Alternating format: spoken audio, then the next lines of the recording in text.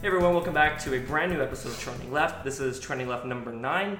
Number 9. Like the Beatles song, exactly. Next week we have Trending Left number 10. It'll be the final episode before the holidays, so keep an eye out for that.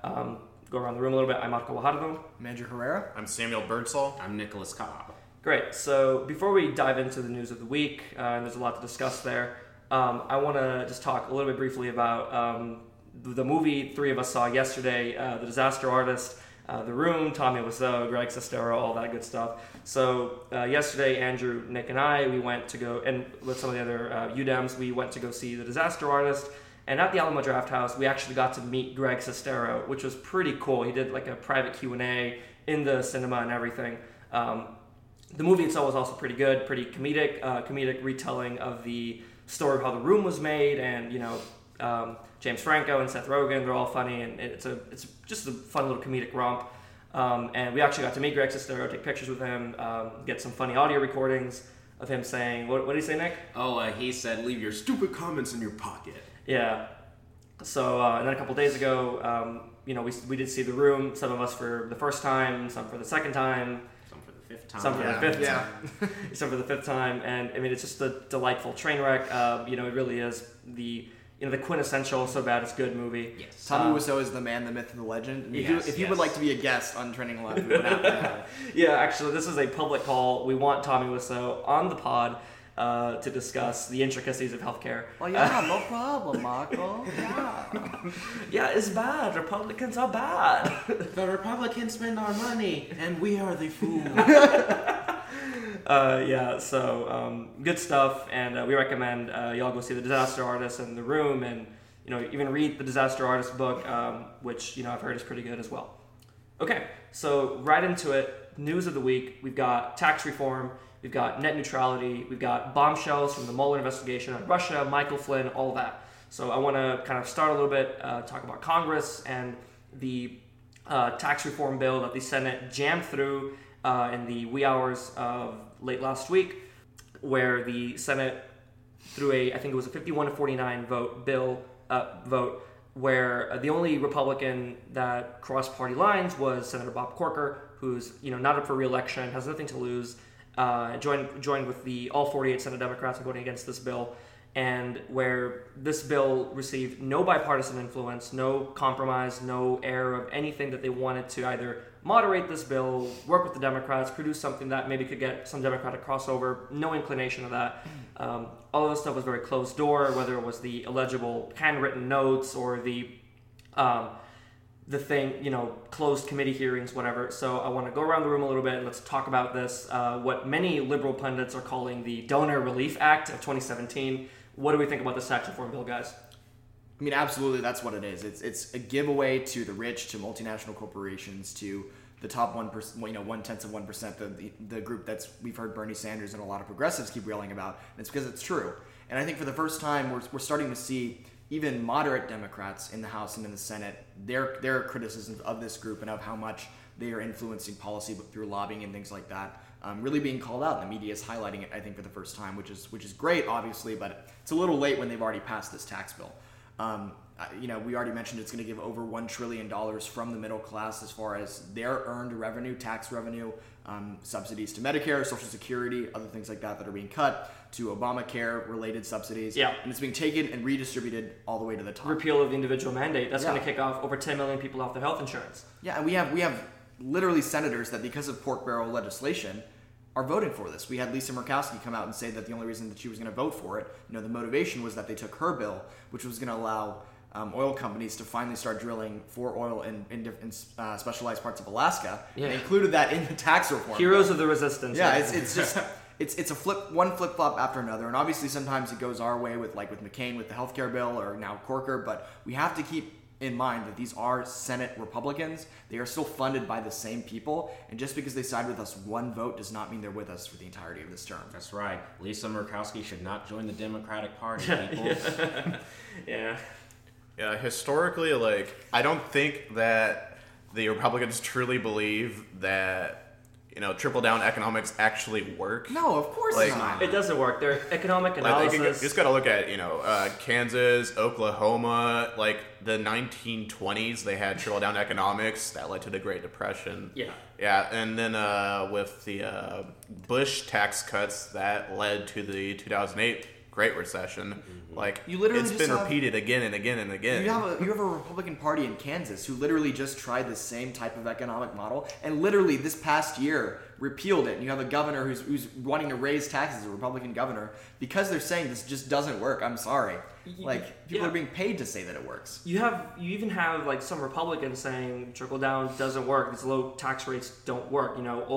Old school Reagan Democrats or Reagan Republicans that all acknowledge that this stuff doesn't work. You have Reagan's economic advisor I was coming about to out say. against it. Yeah. So, we have in this tax bill, the corporate tax rate will be sliced essentially in half, all the way down to 20%. Now, this is still yet to go to conference committee. Who knows what the final rates are going to look like before they send it to the president to sign. Probably one of the things I want to talk about a little bit was this amendment that Senator Marco Rubio introduced with Mike Lee, I believe. They wanted to keep the child tax credit, a tax credit that would help benefit children, saving money, whatever for families, and having that paid for by just increasing the rate that they had listed in the tax bill from 20%, the corporate tax rate, from 20% to 20.95%. Now, by all means, this is a very lukewarm amendment that would do very little to actually benefit working families, but they couched it in this idea that it would help benefit children and whatever. And you actually had bipartisan opposition to that, but not for the same reasons. Democrats opposed it because it didn't go far enough, and it was just like this meandering, lukewarm thing that wouldn't actually help families. But Republicans opposed it because it was they thought it was increasing the corporate tax rate by too much. It was by 0.95% from 20%, which is already 50% lower than the current corporate tax rate. So you have a dichotomy where Democrats are saying this doesn't go far enough, or you're not actually helping working families. You have Republicans saying this is crazy. You have Tea Party groups and donor influences, like Andrew was talking about, saying we can't have 20.95%. It has to be 20%. So this is the kind of thing we're dealing with here. This is why elections matter. This is why when the Democratic Party, when progressives talk about the influence of donors, when we talk about taking money out of politics, ending Citizens United, that kind of thing, this is what happens. We're going to decrease the corporate tax rate to levels that haven't really been seen in over 50 years. And what's it going to do? It's going to cause a recession. It's going to balloon the deficit. It's going to balloon the debt. And Republicans are to blame for it. And they can barely pass a coherent bill to begin with, even with a unified government. We are due for a recession. And we're due pretty for a soon. recession any minute now, essentially. So when you go to the polls in 2018 and decide whether or not you're going to vote for your Republican senator or for your Republican congressman or whomever, this is what you have to think about. You have to think about the dichotomy of Republicans doing almost nothing to benefit working families or shooting them in the foot intentionally. I think another important thing to remember as far as electoral politics goes is on the Democratic side, right? We had this cyclical problem of Republicans tanking the economy because of it's just crony capitalism. I can't stress those two words enough. It's not an actual economic agenda. Like, doing nothing is not something. So what we have to remember is when we do vote in these next upcoming primaries, this next March, in March 6th here in Texas, what we need to do is we need to elect progressive Democrats that are going to beat out these establishment Republicans, right? Because we're not going to take back the House, and we're not sure as hell not going to take back the Senate if we don't have the right candidates on the ticket. And the most important thing is that we get a Democratic Congress, right, and eventually a Democratic president who are going to not just put in place everything that they've gutted from the Obama administration and not just bring these tax levels back up to where they were. We need a progressive agenda that is going to be pushed forward that's really going to help the middle class.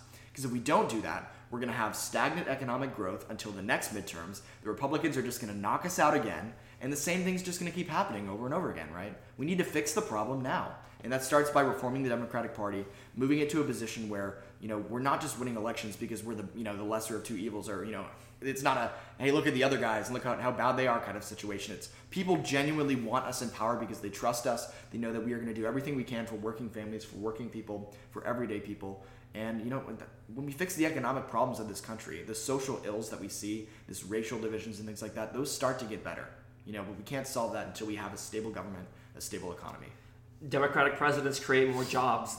They're frequently elected in times of economic crisis. I mean, look at FDR. That's the easiest example. FDR, one of the first real progressive Democratic presidents.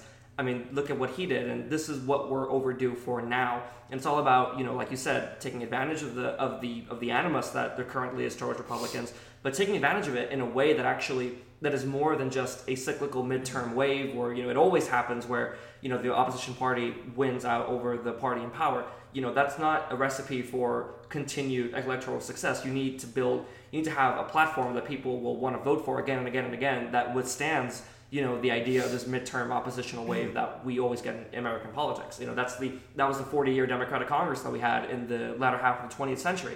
So that's the kind of thing we need to be focusing on. And whether it's advocating for progressive policies, or proving to people that what Republicans are doing behind closed doors are literally only benefiting their corporate donors.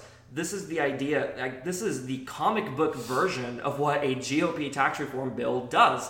It provides over at least 1 or 2% relief towards the top 1/10 of 1%, the top 1%, the top 10%, and increases taxes on the bottom 20%, and doesn't change the tax rate at all for the second bottom 20%. So this is ridiculous. This is something that we need to be shouting out in the streets. This is what Republicans are doing. This is how Democrats are going to do it better. All right, so I think now would be a pretty good segue to talk about net neutrality. Why not? So over the past 2 weeks, we've been treated to internet activism, against the upcoming vote on the repeal of net neutrality. If I'm describing this correctly, maybe someone here knows more about it. But essentially, Ajit Pai, the current, I think, chair of the FCC, I think that's what his position is called. Yeah. He's really advocating for this. He's really pushing for this. Obviously, this is a Trumpian agenda thing where there's no constituency for it, but they do it anyway because they're in power, and all they want to do is deregulate every aspect of American life. So I want to go around the room a little bit and just talk about what repealing net neutrality means for the American economy, for the American internet, what it means for people, what it means for college students, what it means for, just anyone in general. So on an individual scale, you're going to have to buy a plan for, say, I want to watch some Netflix. You got to buy a plan specifically for that. If you want to play video games and watch Netflix, you're going to have to buy a separate package to get both of them at a speed where they won't be throttled, so that you're not buffering every half second of Netflix you want to watch. It's not a free market egalitarian policy whatsoever. It's going to really hinder, the internet that drives, the flow of information, something that people of our generation are so accustomed to that it's really hard to imagine a world where that does not take place, a world where we can't, look up on Wikipedia every half second exactly what we need to learn about. Like, that is the kind of internet we are facing. And so I would just like to urge everybody there are protests that are going to be occurring across the country in so many major cities. There's 2 here in Austin. There's one on Guadalupe. This is on Thursday, and I would just like to urge everybody to go to that and stand up for this internet, our internet, while we can, because if we don't, you may not be hearing from us without having to load every half second. Links to the events and protests will be forthcoming on the Trending Left page, so be on the lookout for that. Sorry, go aid. And I also think Nick works at Google, so he's an expert. Nick is our resident technology expert, so please, floor's all yours. Well, and I think this is also dangerous for college students because, especially since these if the tax plan goes through, it's going to make the burden on college students worse. Having all these various tiered internet plans make it harder for college students to get to resources they need. So I feel that's also dangerous, and I feel it's also dangerous because, in a sense, it hinders free speech. It hinders the ability for people to access all these various websites, these various resources on the internet. The internet is supposed to be a medium to make information democratically accessible to everyone. And when you make it very tiered and expensive, it removes that benefit of the internet.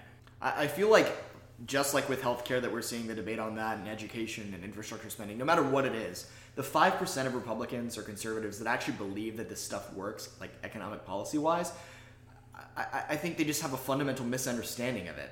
And so I saw a Ben Shapiro video I agree with you, but I saw a Ben Shapiro video yesterday on net neutrality, right? And it's the Daily Wire show that he has, and people like send him questions, right? And he does his usual like responds in 1 minute, and it's just like talking as fast as you can and pointing out like Ben Shapiro owns liberals and net neutrality. Yeah, but I mean his argument was he was trying to make some weird metaphor that I don't think he got confused in the middle of the metaphor, but he was saying that the internet and internet service providers are like water going through pipes in the sense that you can contract with different companies for the like what pipe you use, but like the water, it like liberals think that in some way it's supposed to be like some free resource that everyone can just turn on the tap and get the same water, and it's like that's how it works. That's called a public good. That's what the internet is. I'm sorry that. Well, conservatives want to eliminate public goods. At least those arch conservatives. Well, and his main argument was that it causes competition because then everyone's going to be bidding to try and have the lowest plan with the best possible quality for consumers. It's like, but we see time and time again that doesn't work. Whether it's in the manufacturing industry and food and drug companies, like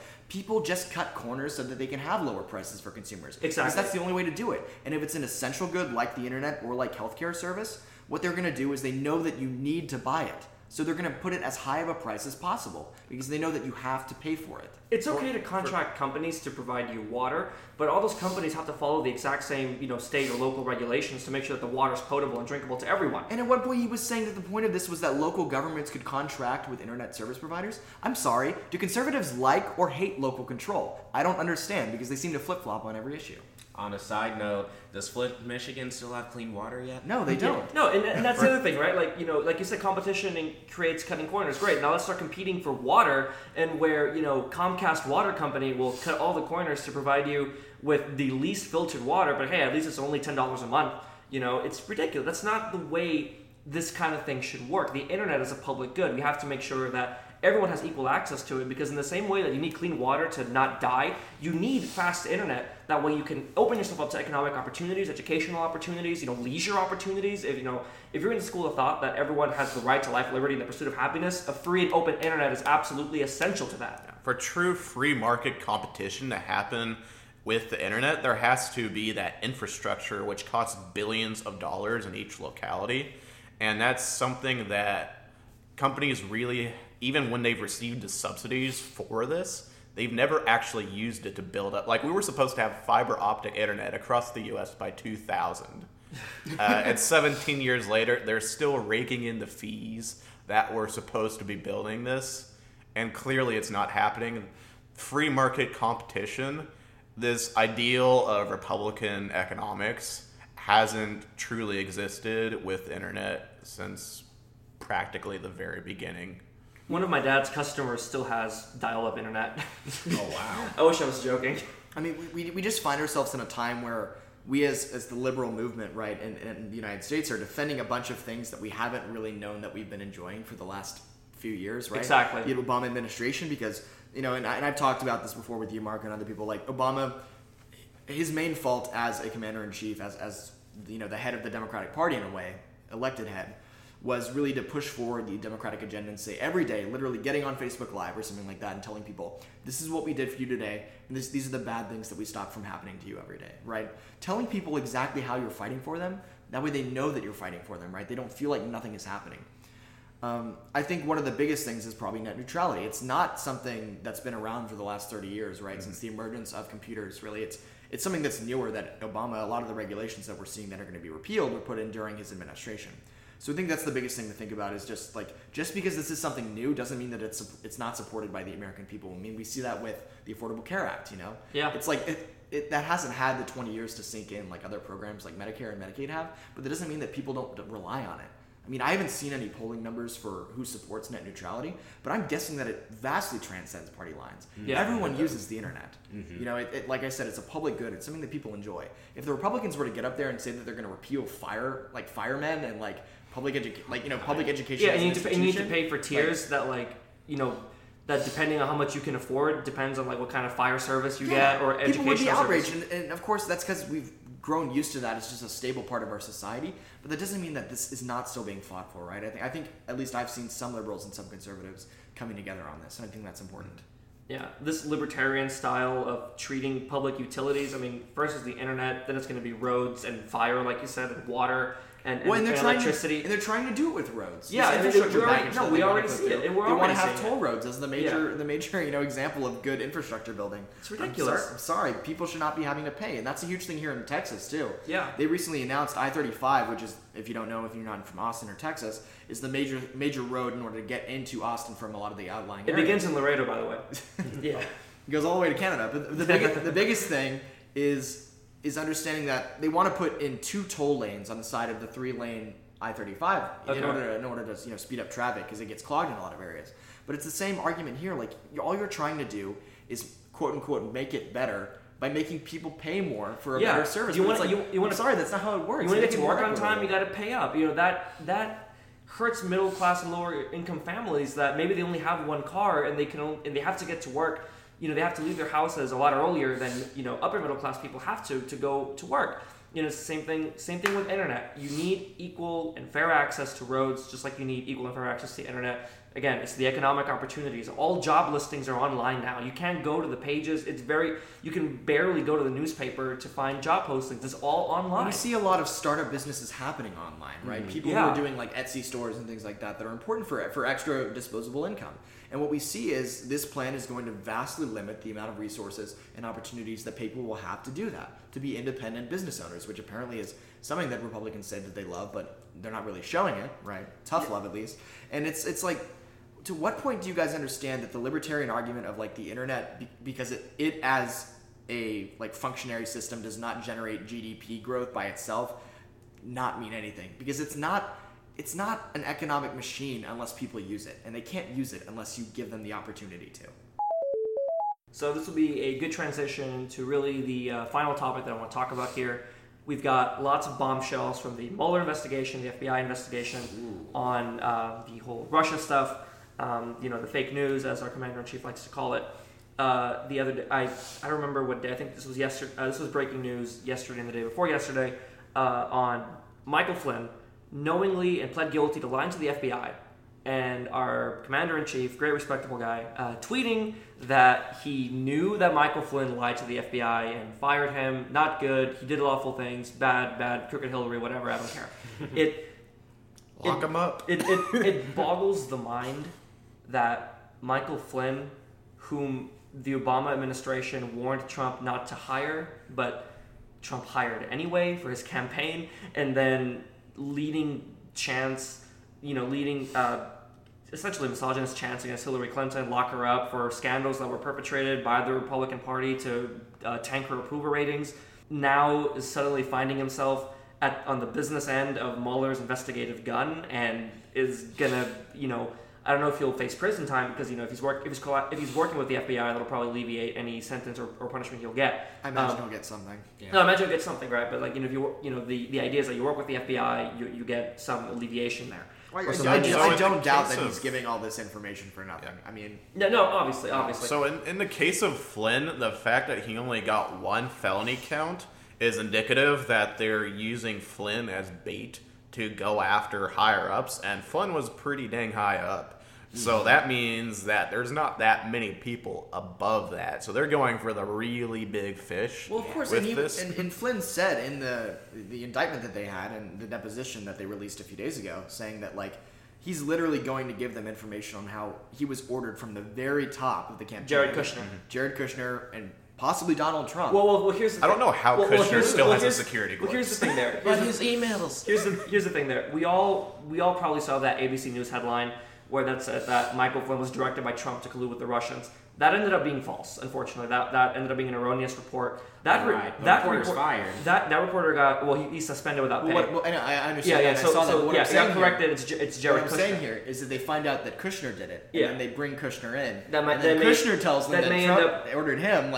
It's a monkey chain all the way to the very top. I want to just briefly, as an aside, that ABC News article, that ABC News report, that's getting a lot of flack, from conservatives. Or by conservatives saying that this is real fake news or whatever. And the problem is it was a report that had one erroneous bit, but the rest of it ended up being, true, that like Michael Flynn's culpability and his, his fault there. And that tanked the market, which is a real economic, that is a real tangible economic loss. That is true. But the fact of the matter is, the conservative attack on the mainstream media is literally causing, things, slave trades in Africa and then the Middle East to go completely unreported, or when it is reported, completely not taken seriously. It's just as, I know I'm getting way off topic here from the Mueller investigation, but in Libya, there was video captured by a CNN International news reporter that showed a real live 2017 modern day slave trade that was reported on by CNN International. And when Trump is going out there, around the same time calling CNN fake news because he doesn't like that they're reporting on his Russia stuff or his failed or his awful tax reform bill, people in Libya and the press in Libya and officials in Libya are using that to discredit the fact that there is a real live slave trade going on right now in one of the quote-unquote civilized parts, the more developed parts of Africa. And this is ridiculous. And it all goes back to the Mueller investigation where he's already getting discredited by, by Tea Party Republicans. And then, when you look at, say, Trump calling the press the enemies of the people, this is a line of rhetoric that has direct precedent in, Nazi Germany, Soviet Russia. These are the lines of a dictator. You can almost say to discredit, free flow of information. You can almost say that's like the historical perspective, right? Oh yeah, it's an absolute travesty that Trump gets to say stuff like this and not get called out about it as much as he is. The Tea Party ran on accountability. That was their entire thing. That the Obama administration was fiscal responsibility. The Obama administration was not transparent. That they was turning the American presidency into a dictatorship. We literally have neo-fascism right now happening in the White House, happening in the outer circles of, the Roger Stone, the people that he associates with, and the people that have brokered some of these deals that we've seen with WikiLeaks and other groups. It's wake up, conservatives. We're not against you if you'll stand with us against demagoguery. That's what it is, plain and simple. They're defending a figurehead at all costs because they don't want him to go down. Let him go down. Give yourself up now. You don't have to be on the wrong side of history here completely. And it's like the Republicans are doing the same thing with Roy Moore and everyone else. Oh gosh!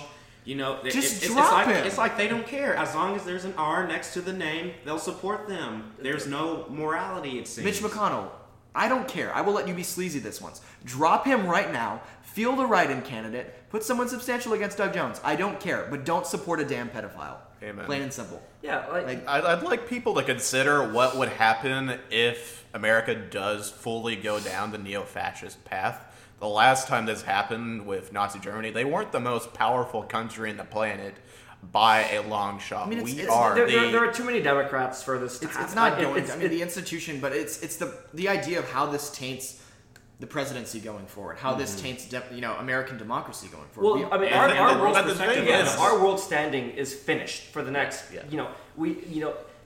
We thought that this was the problem after Bush ended his reign, but wow, Bush looks like Abraham Lincoln in comparison to Trump, and it's going to take some standout Democrat in order to be able to repair our. And that's not to praise Bush, obviously, but no, obviously, no. But this is what he looks like.